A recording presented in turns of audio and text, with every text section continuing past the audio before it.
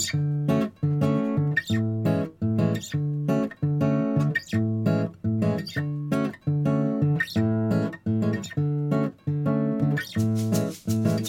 everyone back to the Borders Book Club, or welcome to the first time if you're just joining us. Thanks for joining us again this evening. Hope you've all had a nice couple of weeks since we last saw each other. So obviously this evening we're talking about The Fig Tree, and we're joined by Olivia Hellawell and Susan Curtis from Istros Books. So I'm really excited to introduce them in just a moment. We have a really wonderful book this evening. I really love this book, and I'm really looking forward to hearing what you all thought about it and talking to Olivia and Susan about it. So I'll introduce Susan first. Those of you who have been to previous meetings with Istros this will be a familiar face, but hi Susan, thanks for joining us. Do you want to just tell us a bit about Istros and a bit about The Fig Tree?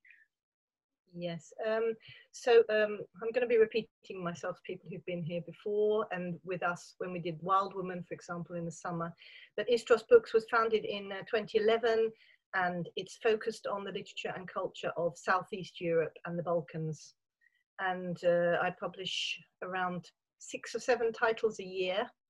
And often these titles now, at this point, are done in cooperation with publishing houses from countries in the region. So I've had a bilateral project with Croatia for the last 3 years, and I've had now a bilateral project with Slovenia for about 5 years, and The Fig Tree is one of those books. So back in 2015, I published Goran Vojnovic's second novel, Yugoslavia, My Fatherland, which was widely reviewed and very well thought of, and it still sells 5 years later, which is a great accolade. And so when Beletrina, the Slovenian publisher, asked me if I'd wanted to do a second, I was quite keen on that. Goran is a very well-known writer in Slovenia, but also in the region of former Yugoslavia, which is, I'm sure Olivia will back me up here, quite unusual for a Slovenian writer, because Slovenia, being the smallest republic and speaking a different language, tended to get left out of the kind of Serbo-Croat community. So it really is amazing that he's managed to break through that, and all his books immediately get translated into Serbian and Croatian, and he's really very well thought of in the region. So it was obviously an honour to have a second book for him on our list. Thank you, Susan. And I'm also really pleased to introduce Olivia, who's the translator of this book. Hi, Olivia. Do you want to just quickly say hi, and also maybe tell us a little bit about how you got involved in translating The Fig Tree in the first place? I know you allude to this in your translator's note. If you could tell us a story. Sure. Hi, everyone. Thanks so much for coming. I've been looking forward to this for ages.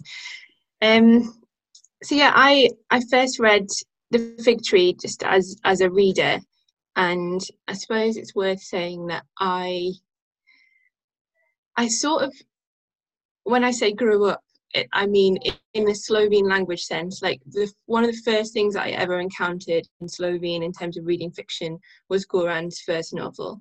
And so Goran's writing has been with me throughout every stage of my journey with Slovene language.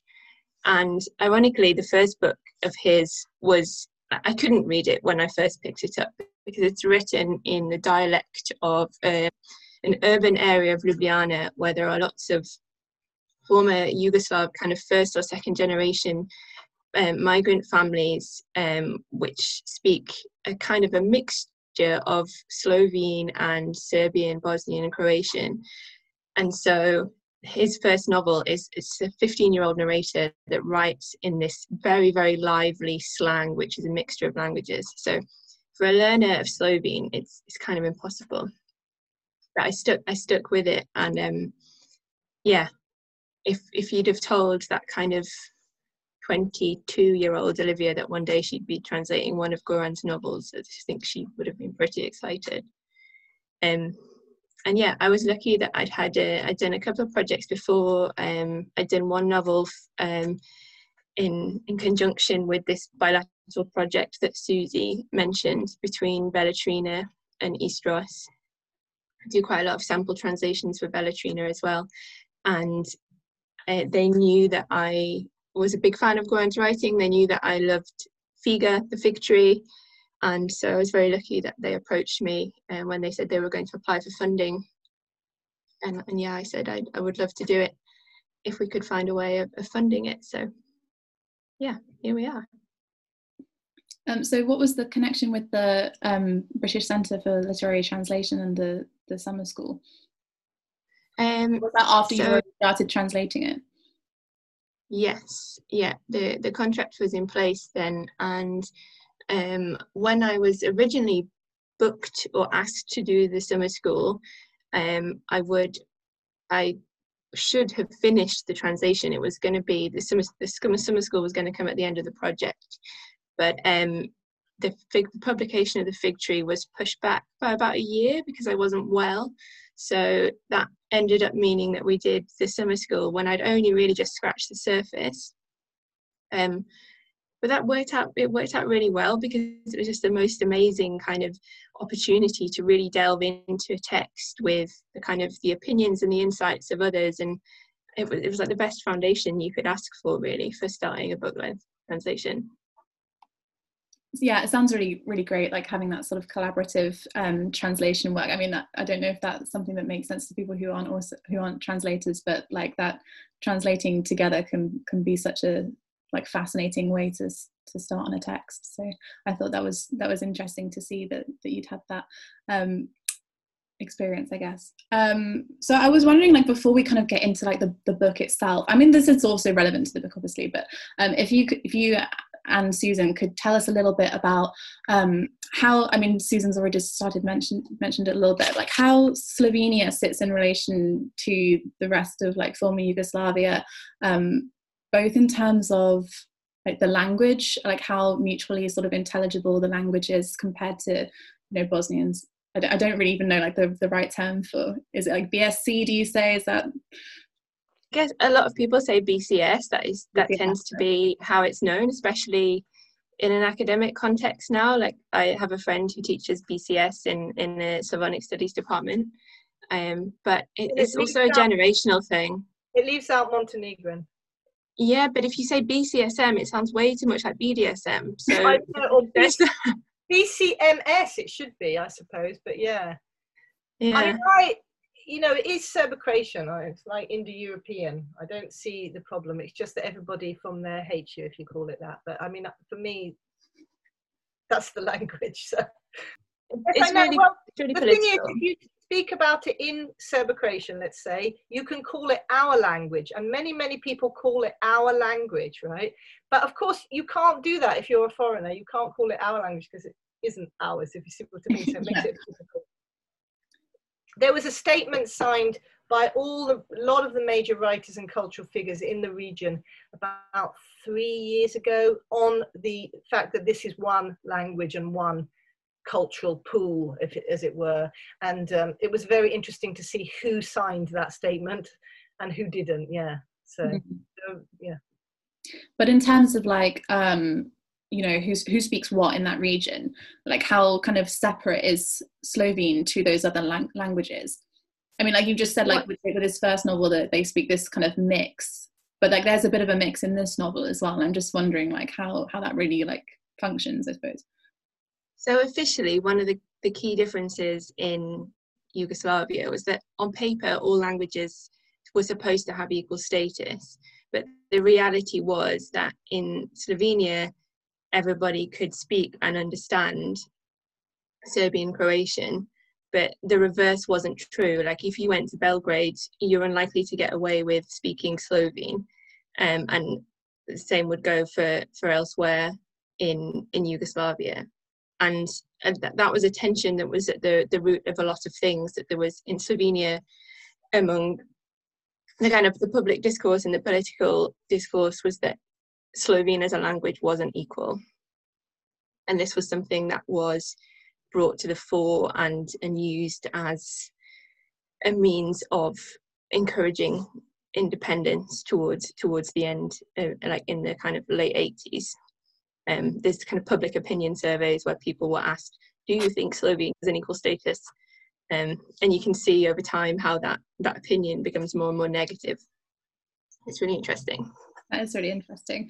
I think it's interesting sort of to ask, as sort of complete outsider to that region and to that was seemingly like very complex situation, like especially when you're reading this book and it's sort of like, you know, like Safet said this in Bosnian and then Vesna replied in Slovene, and like sort of trying to understand how that would work, that like there's sort of these languages like coexisting like next to each other, I suppose.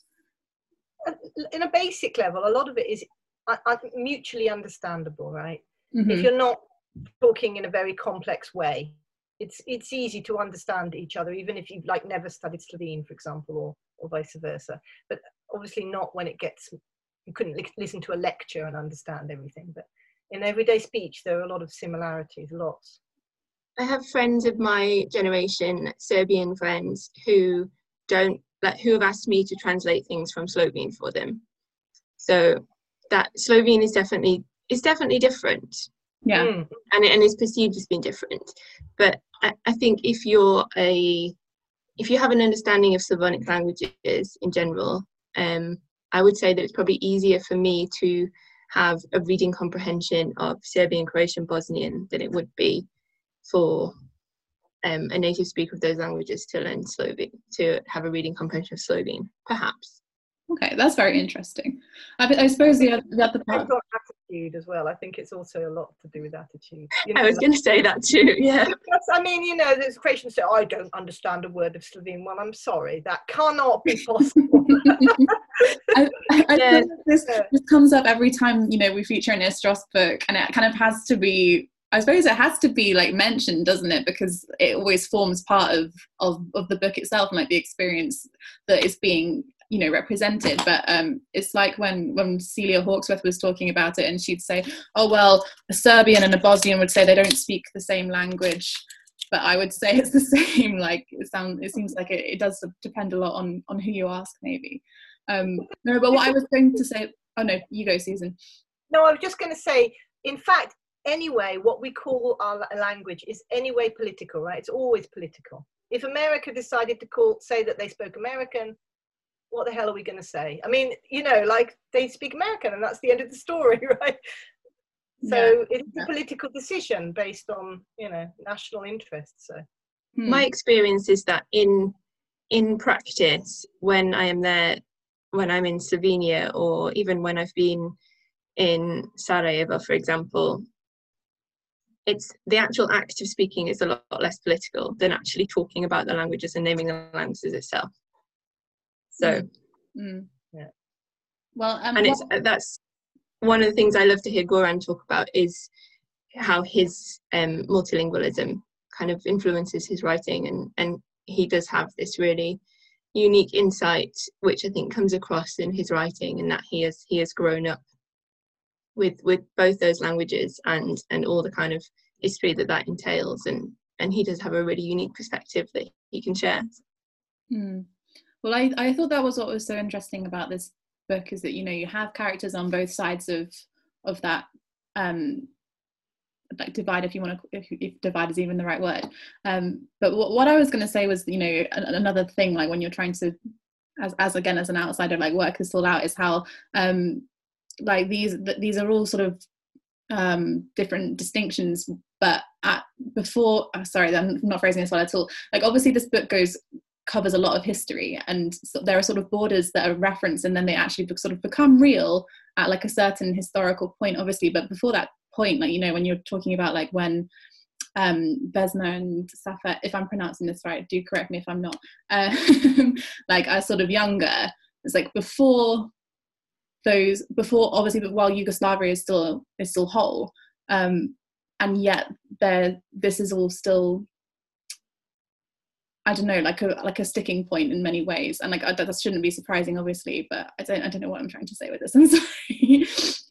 I think Safet is a really interesting character, and I think that one of the things that Goran is trying to do with the character of Safet is dispel any kind of myth of stereotypes about Bosnians. He's playing with that idea, and there is of course a lot of, I hate the word banter, but it's kind of what it is, that before there was a lot of jokes about the different nationalities, and we see that in the way that Dane and Safet mock each other and play on these things. But you're right, there is a point when that all of a sudden becomes very, very sensitive. There's a lot more at stake, and it's no longer just kind of friendly, poking fun.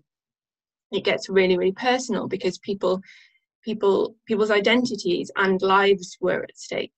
When Dane is kind of joking about joking about Safet being Bosnian, and then later talking about Slovene independence, what is doing in Safet's eyes is saying that Safet's country, as he sees it, shouldn't exist anymore. And so Safet's entire identity and world as he has known it is being threatened and questioned. But Safet's interesting because of his knowledge of Slovene language and Slovene culture. He's not just this kind of this Bosnian guy that doesn't really understand anything. He's not the stereotype that some people make him out to be. And there are little hints in the book that show just how learned and how interesting Safet is, and that's what I really, really loved about him. It's all these little hints that show that he was also willing to show his son that he was also a proud Slovene, that there was kind of equal interest from both linguistic sides. Yeah. I thought Safet was a very interesting character, like maybe the most mysterious one in the book. I'm not sure. But like so we kind of like, explored this whole question of languages, which, is partly because it's good to have some explanation about it, but getting to the real point, which is like, what was that like to translate when you have all these different things going on, people speaking different languages? Obviously you make certain decisions about how you deal with that, and some of it is left in the original. So could you tell us a bit about what that was like and how you came to the decisions that you came to, I suppose? Yeah, I guess on the one hand, I'd say it maybe wasn't quite as difficult as you might think. Like it is Safet that speaks Bosnian for the most part, and does he always speak Bosnian? I can't remember. I think for the main part he does, but with context and when you can understand that, it kind of you get into a flow. It was tricky, and I had to do a lot more research and a lot more consulting with native speakers as far as Safet was concerned, especially with some of his like kind of sayings and refrains, like to really make sure that I'd got that tone. And Goran was really helpful with that. But the question of how I was going to deal with Safet's Nashki was, I suppose, one of the first things I had to really sit down and think about. And I actually went to a workshop, I think, before I knew that I'd got PEN funding to even do it. I think it was a translation workshop with Ros Schwartz, where everybody could take a paragraph of something that they were working on, and I'd done a draft of a chapter for the PEN application. And people were saying, you could maybe experiment with putting the Nashki in italics, and we were talking about different things that I could do. But of course, as I'm sure many of you will have noticed, italics have another important function in the novel, and it became clear that that was just going to be way too confusing for me to keep all of Safet's language dialogue in italics. So I had to accept that an element of that visible, tangible multilingualism would be lost, and I would have to do my best to take every viable opportunity to show little hints of it, to remind the reader that Safet does speak another language and he does coexist with these characters in another language. So it was definitely tricky. It required some thought, but also there is also, you are restricted with what you can do. There's only so much I could do. So in some ways, just had to do it. But there's is it? I think Alexander as well. Sometimes speaks. Is it Croatian? I'm assuming. Serbo-Croatian. Yeah. In a way, sometimes those elements were trickier because it was really significant when he started to speak Serbo-Croatian. Some of the sections with Jana in particular, because he and Jana spoke Slovene all their lives, but when Iana no longer really recognizes or responds to Alexander, he, I think it kind of states this quite plainly in the novel, doesn't it, that he just says there's no point talking the language that they always used to speak. And it's so, like, it really gets you.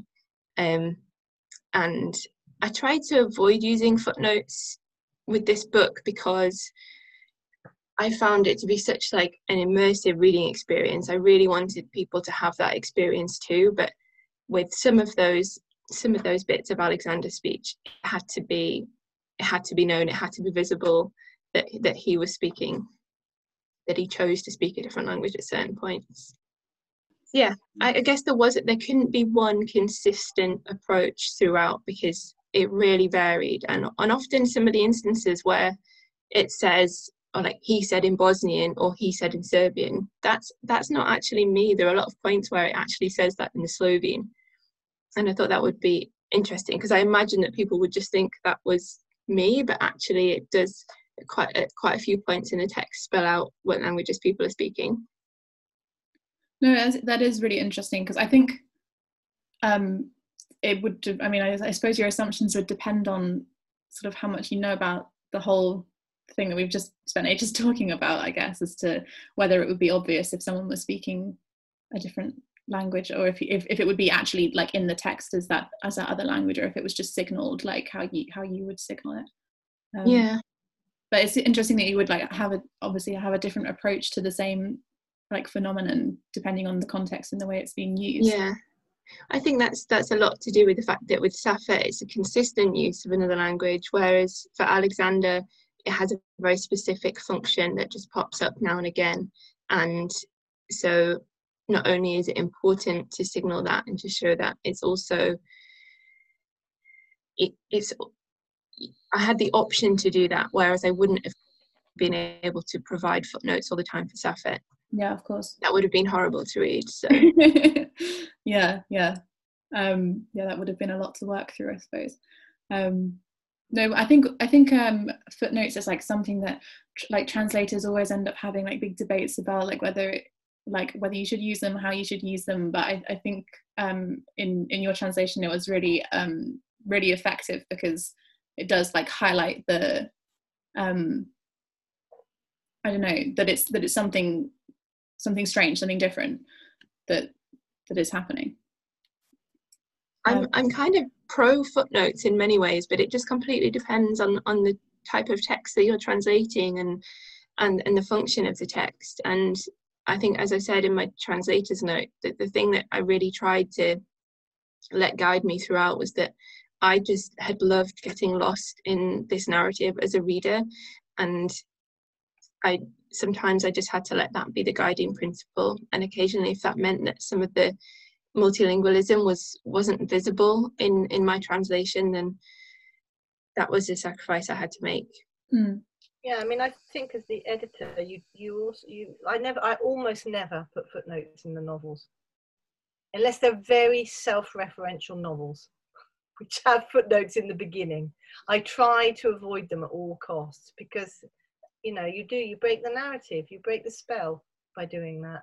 And so even if that sometimes means taking out cultural references which are just too specific and will be lost on an English speaking audience, then that it has to happen, I think.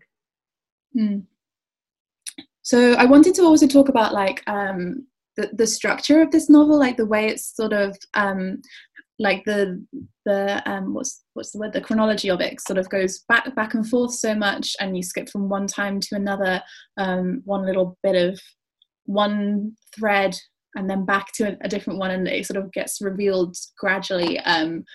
I mean, there's something I really enjoyed about it. It definitely kept me very gripped, like wanting to know like what happens with the various different stories, and all the things that are referred to suddenly come revealed. So I had a pretty general question about that, like how did you sort of approach that, like in terms of your translation, and how you unraveled that yourself?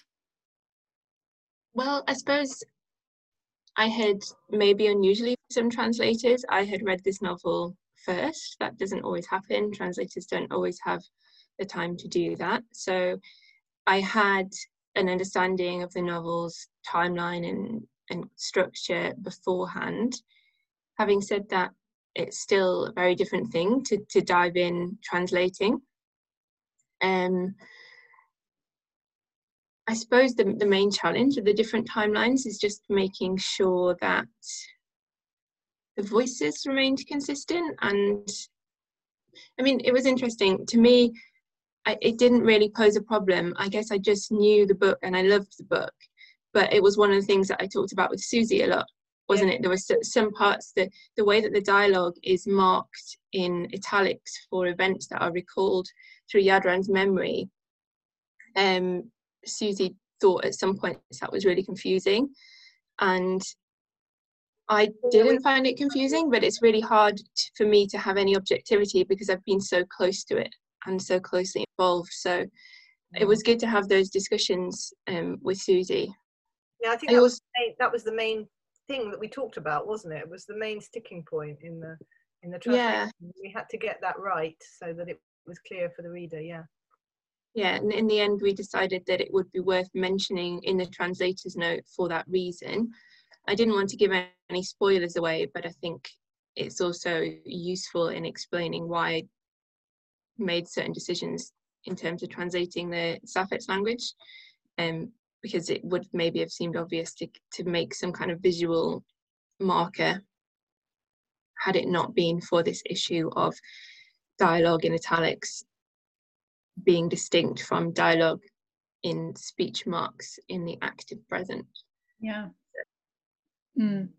Goran had some interesting things to say about that. It's definitely a deliberate device, and he mentioned several other authors that use dialogue from different periods, often like changing at quite fast pace.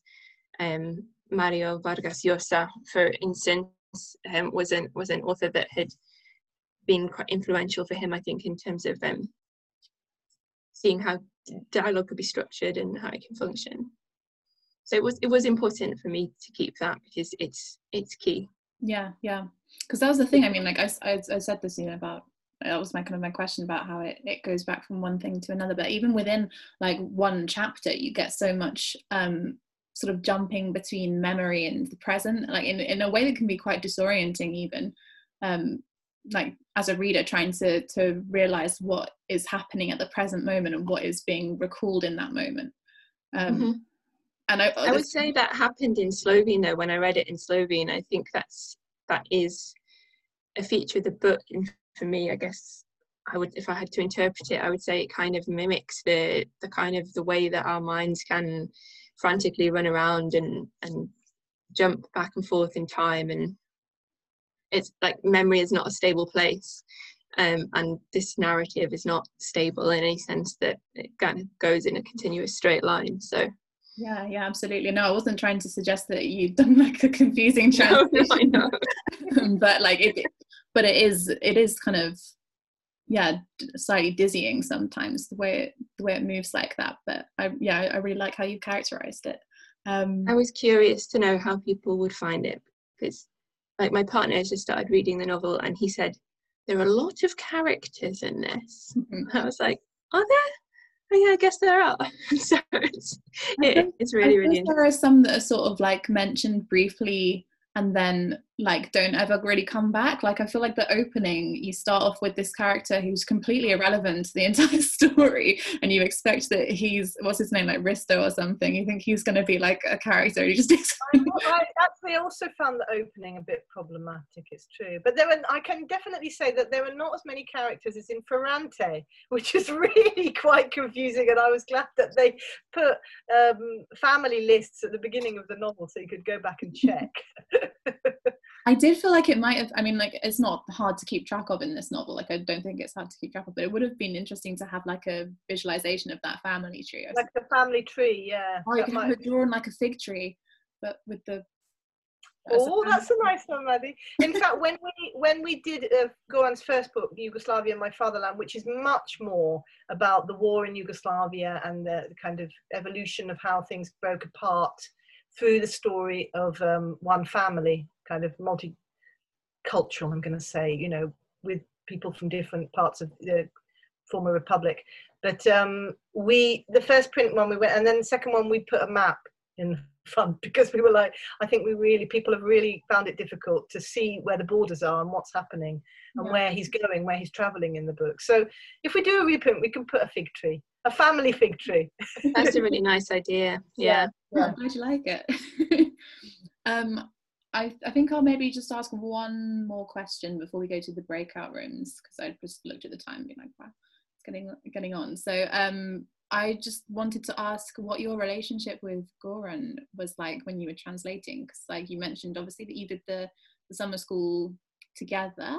Am I right in saying that? Yeah, he was a guest. He came to join us every day for the week. He would kind of join us in the morning, yeah, and we would ask him lots of questions, and he tells very entertaining stories. So yeah, it was like a good collaboration, definitely.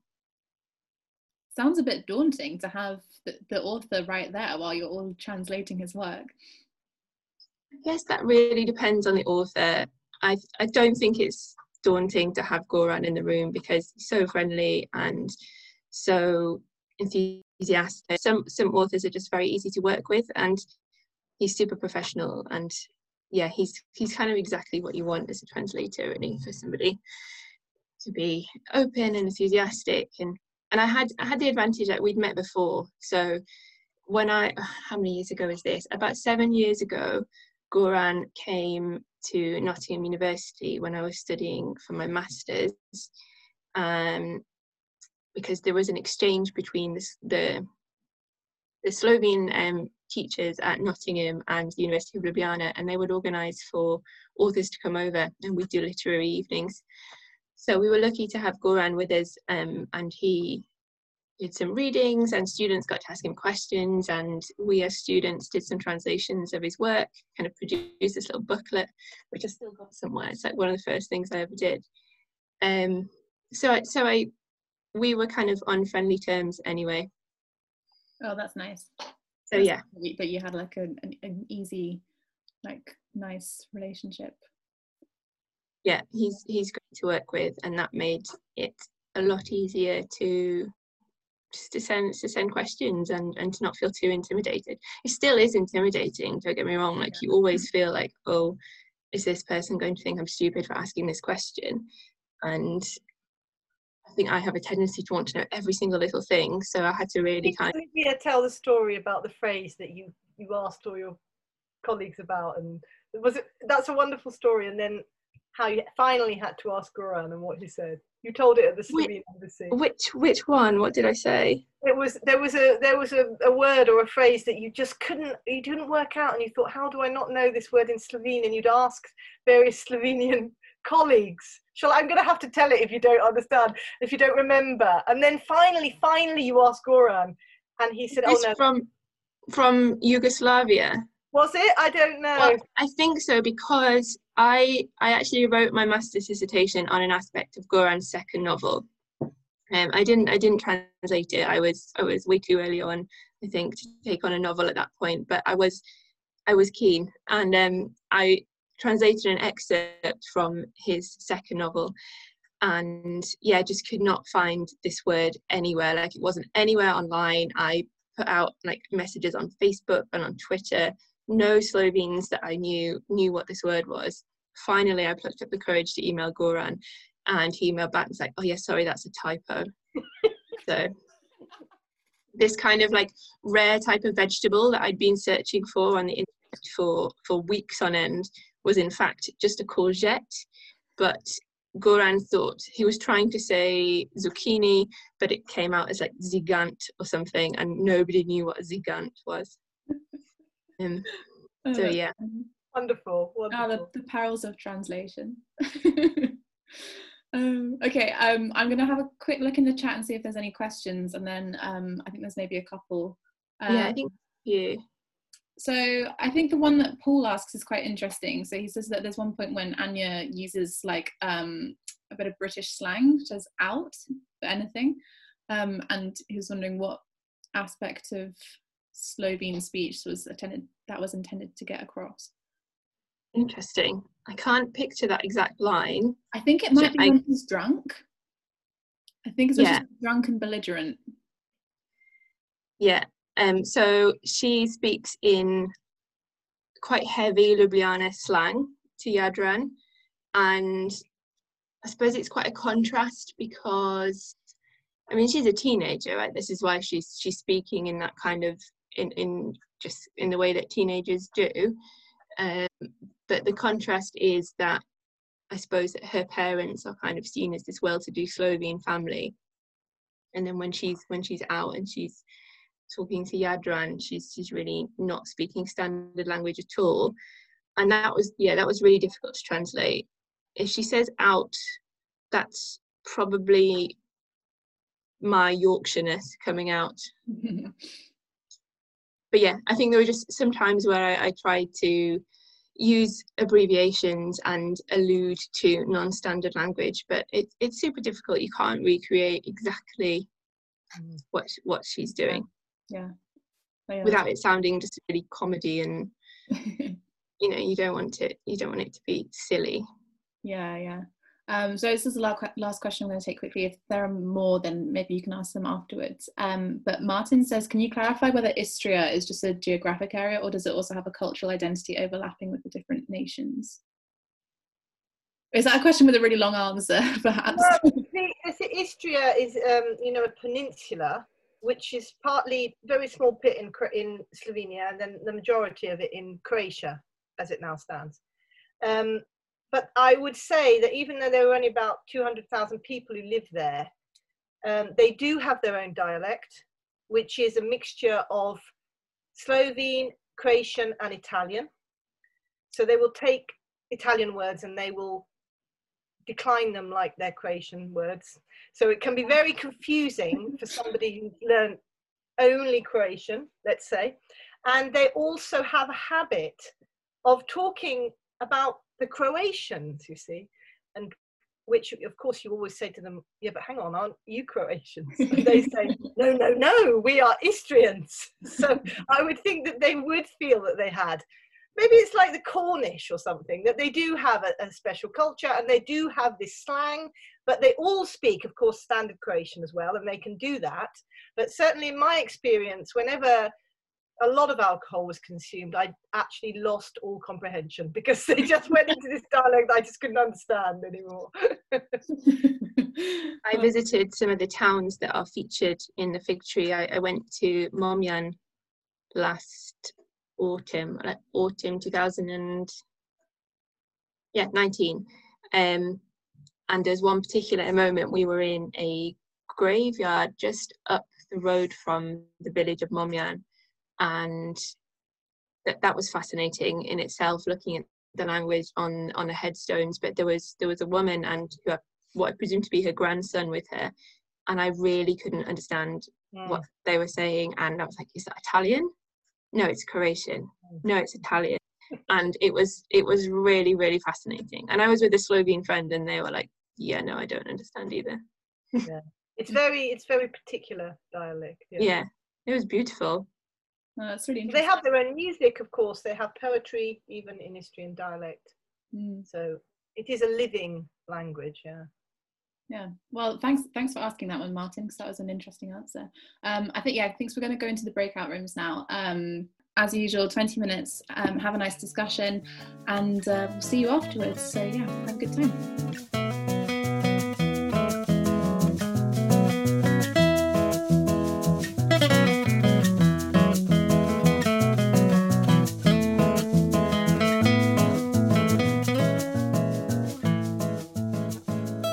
I hope you've all had an interesting discussion. You know how it goes. If you want to tell us what you think, share your thoughts, then please just say so in the chat and I'll call on you. And also, if you have more questions for Olivia or for Susie, then you can ask them. So Caitlin's going to kick us off. Hi Caitlin, how are you? Hello, I'm good. How are you? All right. Did you have a nice discussion? We had a lovely discussion, and I have to preface everything I'm about to say with I am loving the book, but I'm only this far through. So really enjoyed it. Really wanted to be here to listen to the discussion. But this week was one of those weeks.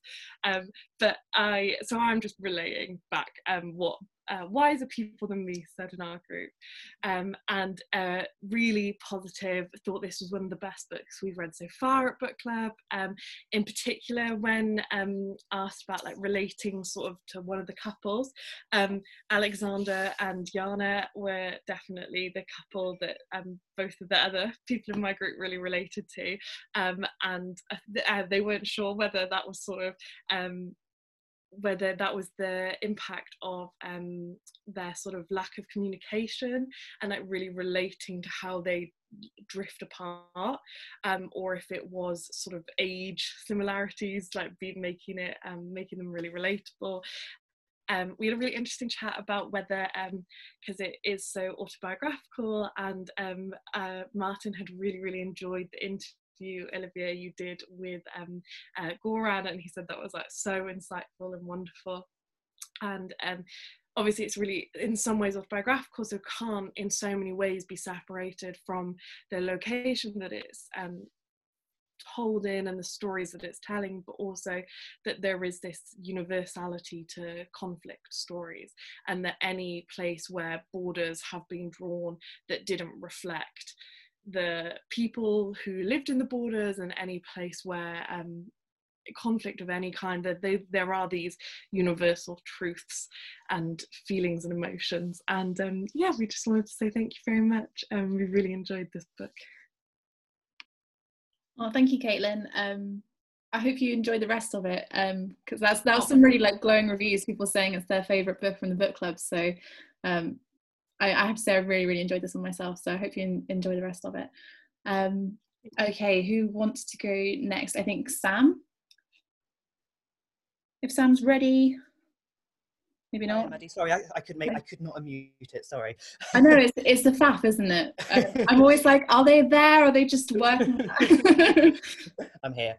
Hello, Sam. Nice to see your face. Thank you for the book, Susan. They came today. You're very welcome. Yeah, we all really enjoyed this book. I really loved it. I knew I was going to, because I loved Yugoslavia, my fatherland, as well. So thank you for that. We talked quite a bit before getting on the questions, and the main question we talked about was actually the last question about whether you could tell the same story against a different historical landscape and how it would change. And I think we came at it from quite different perspectives, because I've studied former Yugoslavia, Serbian, Croatian, and to me it felt my answer was sort of, no, it has to stay in this context. This is where it belongs. Everything is so related to the region, the history, the languages, and the break with Yugoslavia being the catalyst for what happens. Whereas everybody else in the group actually had really interesting points, maybe completely changed my mind about how I was thinking. Nazreen said, I thought it was really interesting that she could see a similar story being told, for example, with 3 generations in Iran. It wouldn't be the same, but it would have some resemblance. And we talked about perhaps countries that have been separated, joined and divided, like we said, for example, Pakistan and India. You might have some kind of similar story there. And then we also talked about other different geographies where people don't feel welcome in their own homes, talking about current immigrant context in Europe and the USA, and the multiculturalism there, multicultural relationships, and how difficult that can be for people feeling an other in what is your own country. That was the main thing we talked about. I think basically we agreed on that we felt you could effectively tell the same story, but that the motivations that the narrator would ascribe to his relatives might be different in different contexts. The other thing we talked about that I really liked the point of, talking about how, I think Nazreen had read another author talking about magical realism being an effective way to convey trauma. And we talked about how fictionalization is also similarly that, the war generating trauma in these people's lives. And for Jadran, the fictionalization being both an effective narrative technique, but also potentially a way of coping. And that was our discussion. Yeah, we all really enjoyed the book, so thank you. Thanks so much, Sam. Yeah, I think that's really interesting points. I'd be interested to see like what other people feel about that question, about whether it could have taken place somewhere else, or I think it's maybe it's interesting to consider alongside the idea of the fictionalization of it, and how much of it is sort of Yadran's own story that he's telling, as opposed to what might have actually happened. But yeah, really, really, really interesting points. Thank you. So I think Chris, would you like to go next? Hello. Hi. Yeah, we had a really lively group, so it made it fairly easy for me as a host. So I do thank the group members. The three generations of couples, we had a bit of a split there. At least one of us thought that Vesna and Safet were interesting, particularly the Safet element where he was quite enigmatic and you couldn't always put your finger on what was happening or even quite why he'd gone back to Bosnia. But on this occasion, the majority went for Alexander and Jana, the relationship of the elderly generation, in part because they had a long history and we could see how it all ravelled and unravelled. And there seemed to be a lot of unspoken things between them, blanks where they hadn't opened up to each other. But I had a feeling that Alexander tried to do his best. Didn't always work out. He got things wrong on some occasions. But he started to want to build a utopia at Bomyam and almost create walls around that cottage to keep out the insanity of the world. But there were a good number of examples of where he was distraught and unhappy.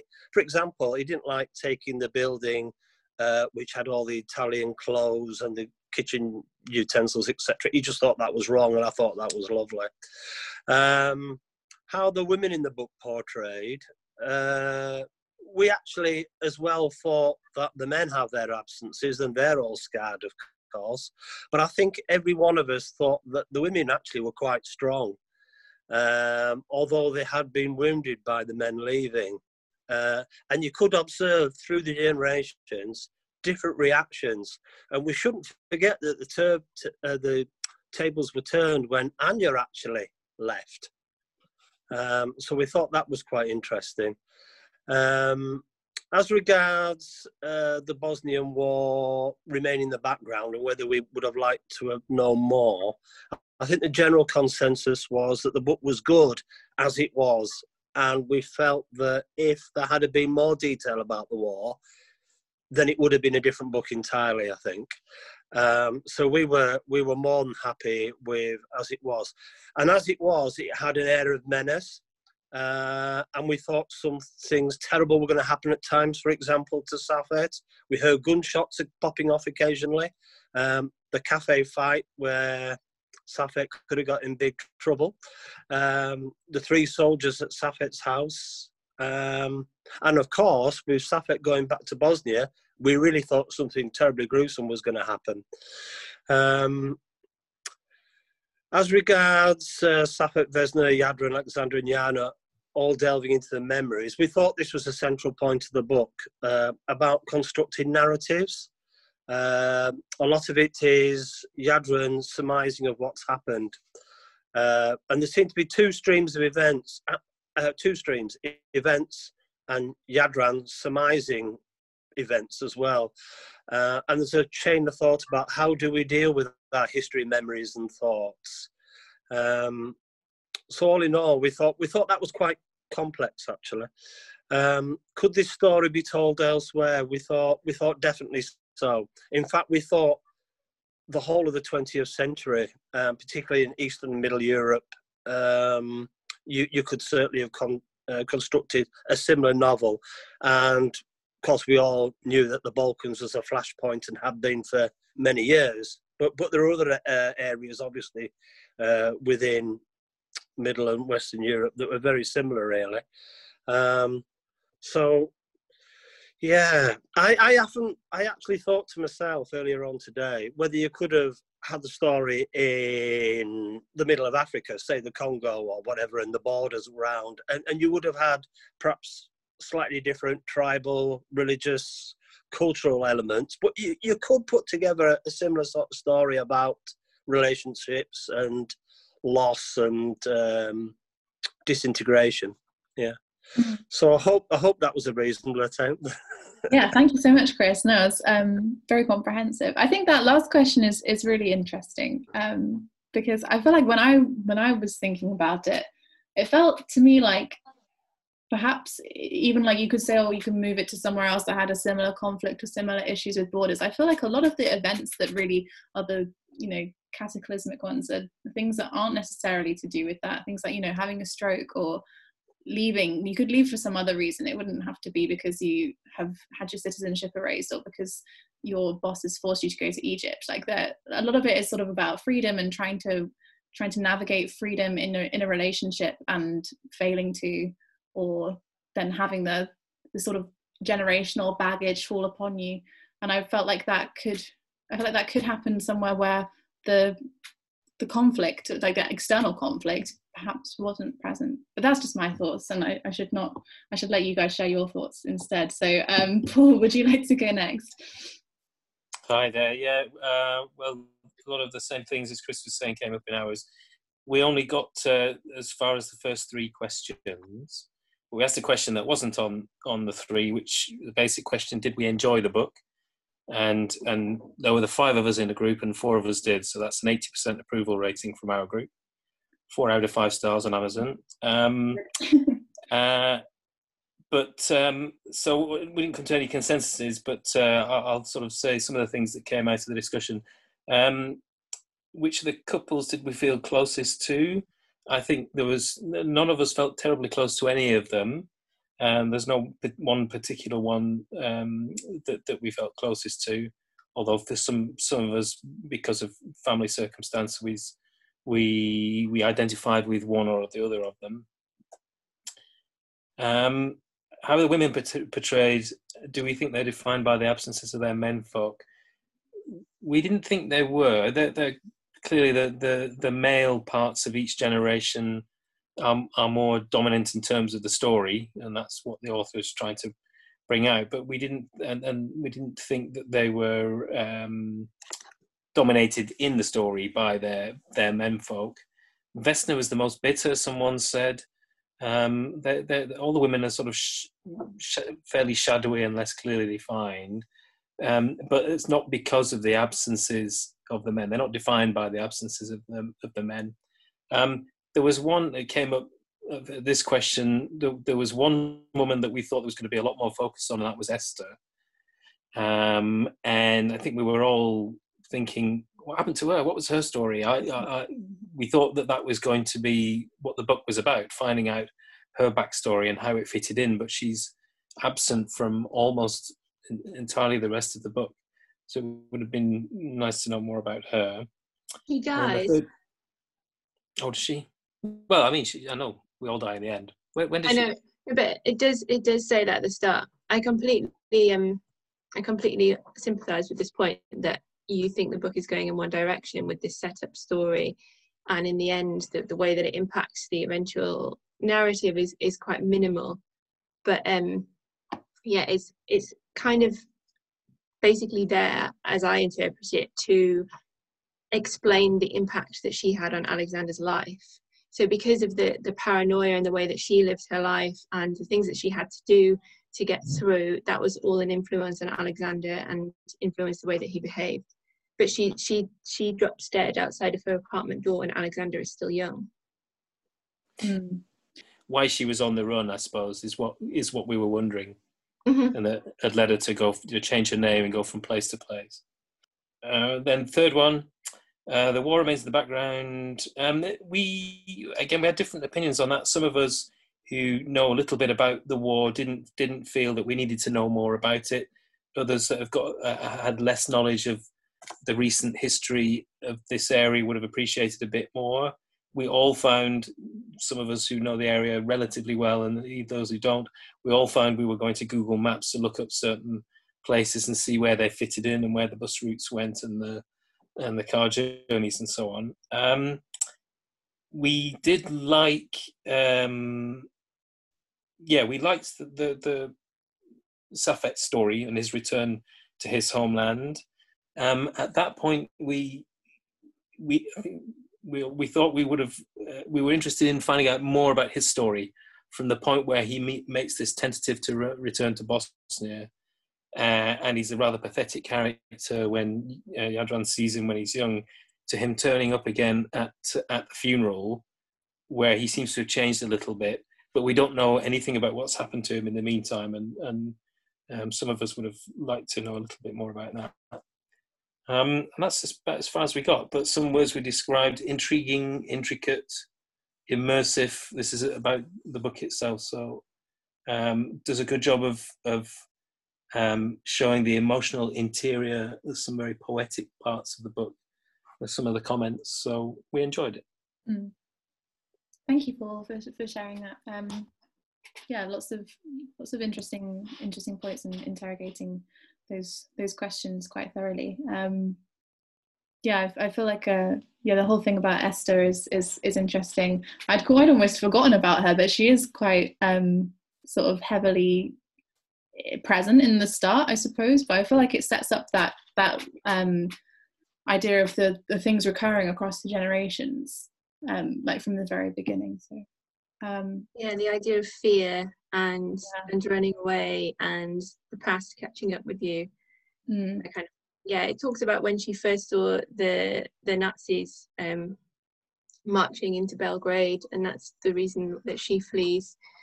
But yeah, you're right, there is very little detail about that. It's interesting, Goran has said retrospectively that there are some threads where he thought that he'd kind of that story had been told, and then with discussing the book with distance with other people, he has thought, oh, maybe I should have said a bit more about this person. So he's obviously reflected on that too. Yeah, I felt like there were things that there were other things that weren't fully like explored, like the conflict between Vesna and Maya. Like it's kind of explained like where that comes from, but there's I think at one point it says like it's the first time they've seen each other in 7 years or something when the grandfather dies, and it's obviously been longer than that since Safet disappeared. So it's like, what, where did that originate from? There, I'm just pointing out there were other threads that could have been gone into even further, but I feel like that maybe is sort of the point where, like, at the end, and sorry, this is a bit of a spoiler, but it's sort of like, oh, Jadran, you've constructed this whole nice thing that fits together, and it's not actually like that. It doesn't all neatly go from one generation to another in the same way. So again, I'm just giving my own thoughts about this, but perhaps that's where that comes in. I don't know. Okay, who wanted to go next? Is there anyone left? Carol, maybe, if you still have things to say.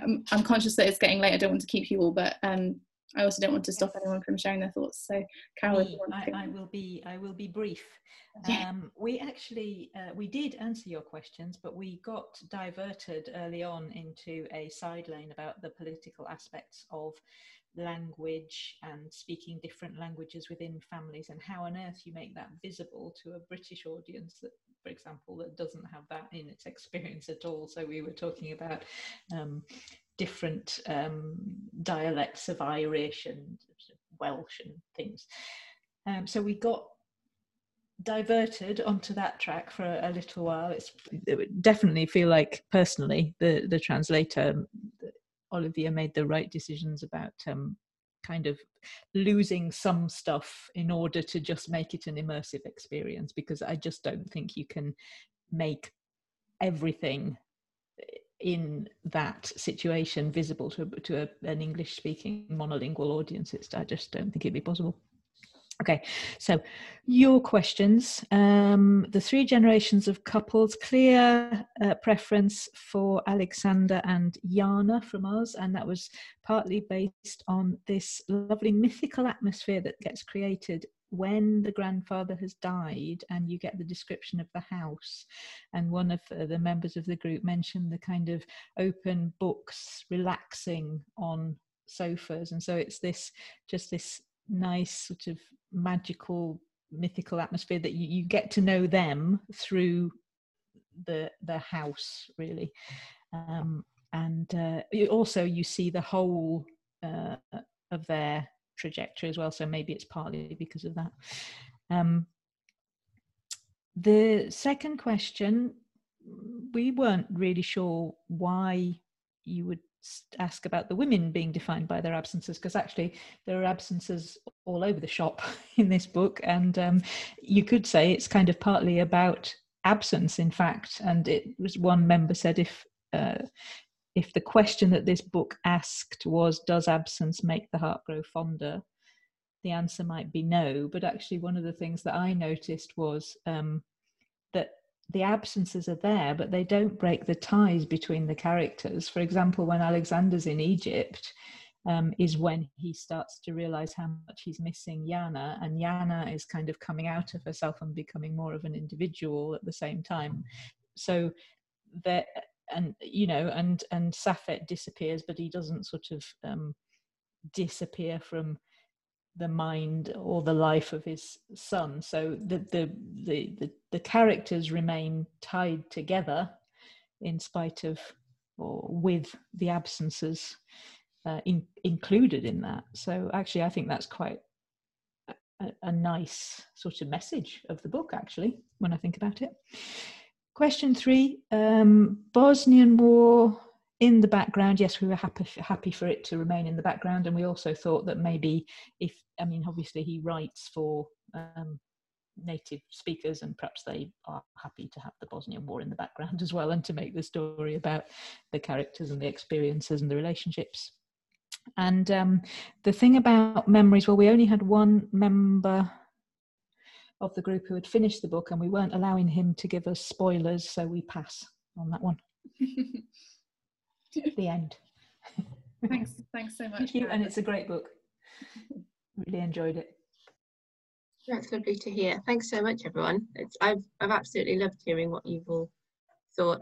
I was saying to Maddie before that you spend so much time being really close to the page and like honing in on all the tiny details, that it's great to have the opportunity to step back and discuss the book objectively, because I haven't had the opportunity to do that with anyone yet. So thank you. Yeah, thank you all so much for sharing your thoughts. It's been a really fantastic discussion, and thanks very much to Olivia and Susie for joining us this evening. So yeah, so we'll wrap it up there, and time gets away with me in these meetings. It's been an hour and 40 minutes, so I always feel like it need to be a bit tighter in case you will have other places to go, but I never want to end it, so you have to worry about that at the moment. Oh no, maybe not. No, I'm always conscious that not everyone is in the UK, you know, not everyone is right, although it seems pretty global at the moment. Yeah, maybe after Christmas we might all be let out to play, so that would be no, I just mean like you know, we have readers in the US, for example, so it might be in the middle of their afternoon, they might have other things to be doing. Yes, I was hoping that someone would feed back from the US, but we see. I'm sure they'll let you know what they think on Twitter or whatever. No, it's great to hear readers' opinions finally. That's excellent. Yeah, well, I hope you've all enjoyed it. And yeah, I hope you guys can join us again in 2 weeks for the last one in our programme. But I'm going to say not the last one ever, because you know we'll make this work. We'll continue. We'll live on. But yeah, for the last one of the year, the last one before we all go off for Christmas or winter holidays or whatever, is Tokyo Ueno Station, which is from Tilted Axis Press by you, Miri, and we're going to be joined by translator Morgan Giles. It's just won the National Book Awards in America for the best work of translated fiction. So for that reason, Tilted Axis have run out of physical copies, but you can still get an ebook if you haven't got yours already. So yeah, that's what we'll be reading next. So that'll be on the 10th of December. And then that will be the last one.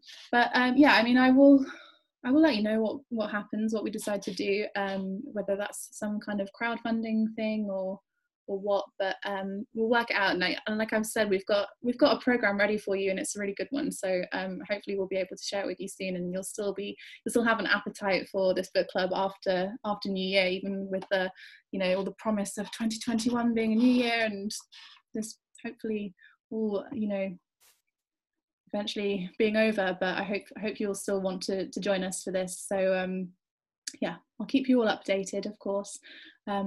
But in the meantime, I hope you can join us again in 2 weeks and that you will have a lovely evening. So yeah, see you next time. Bye everyone.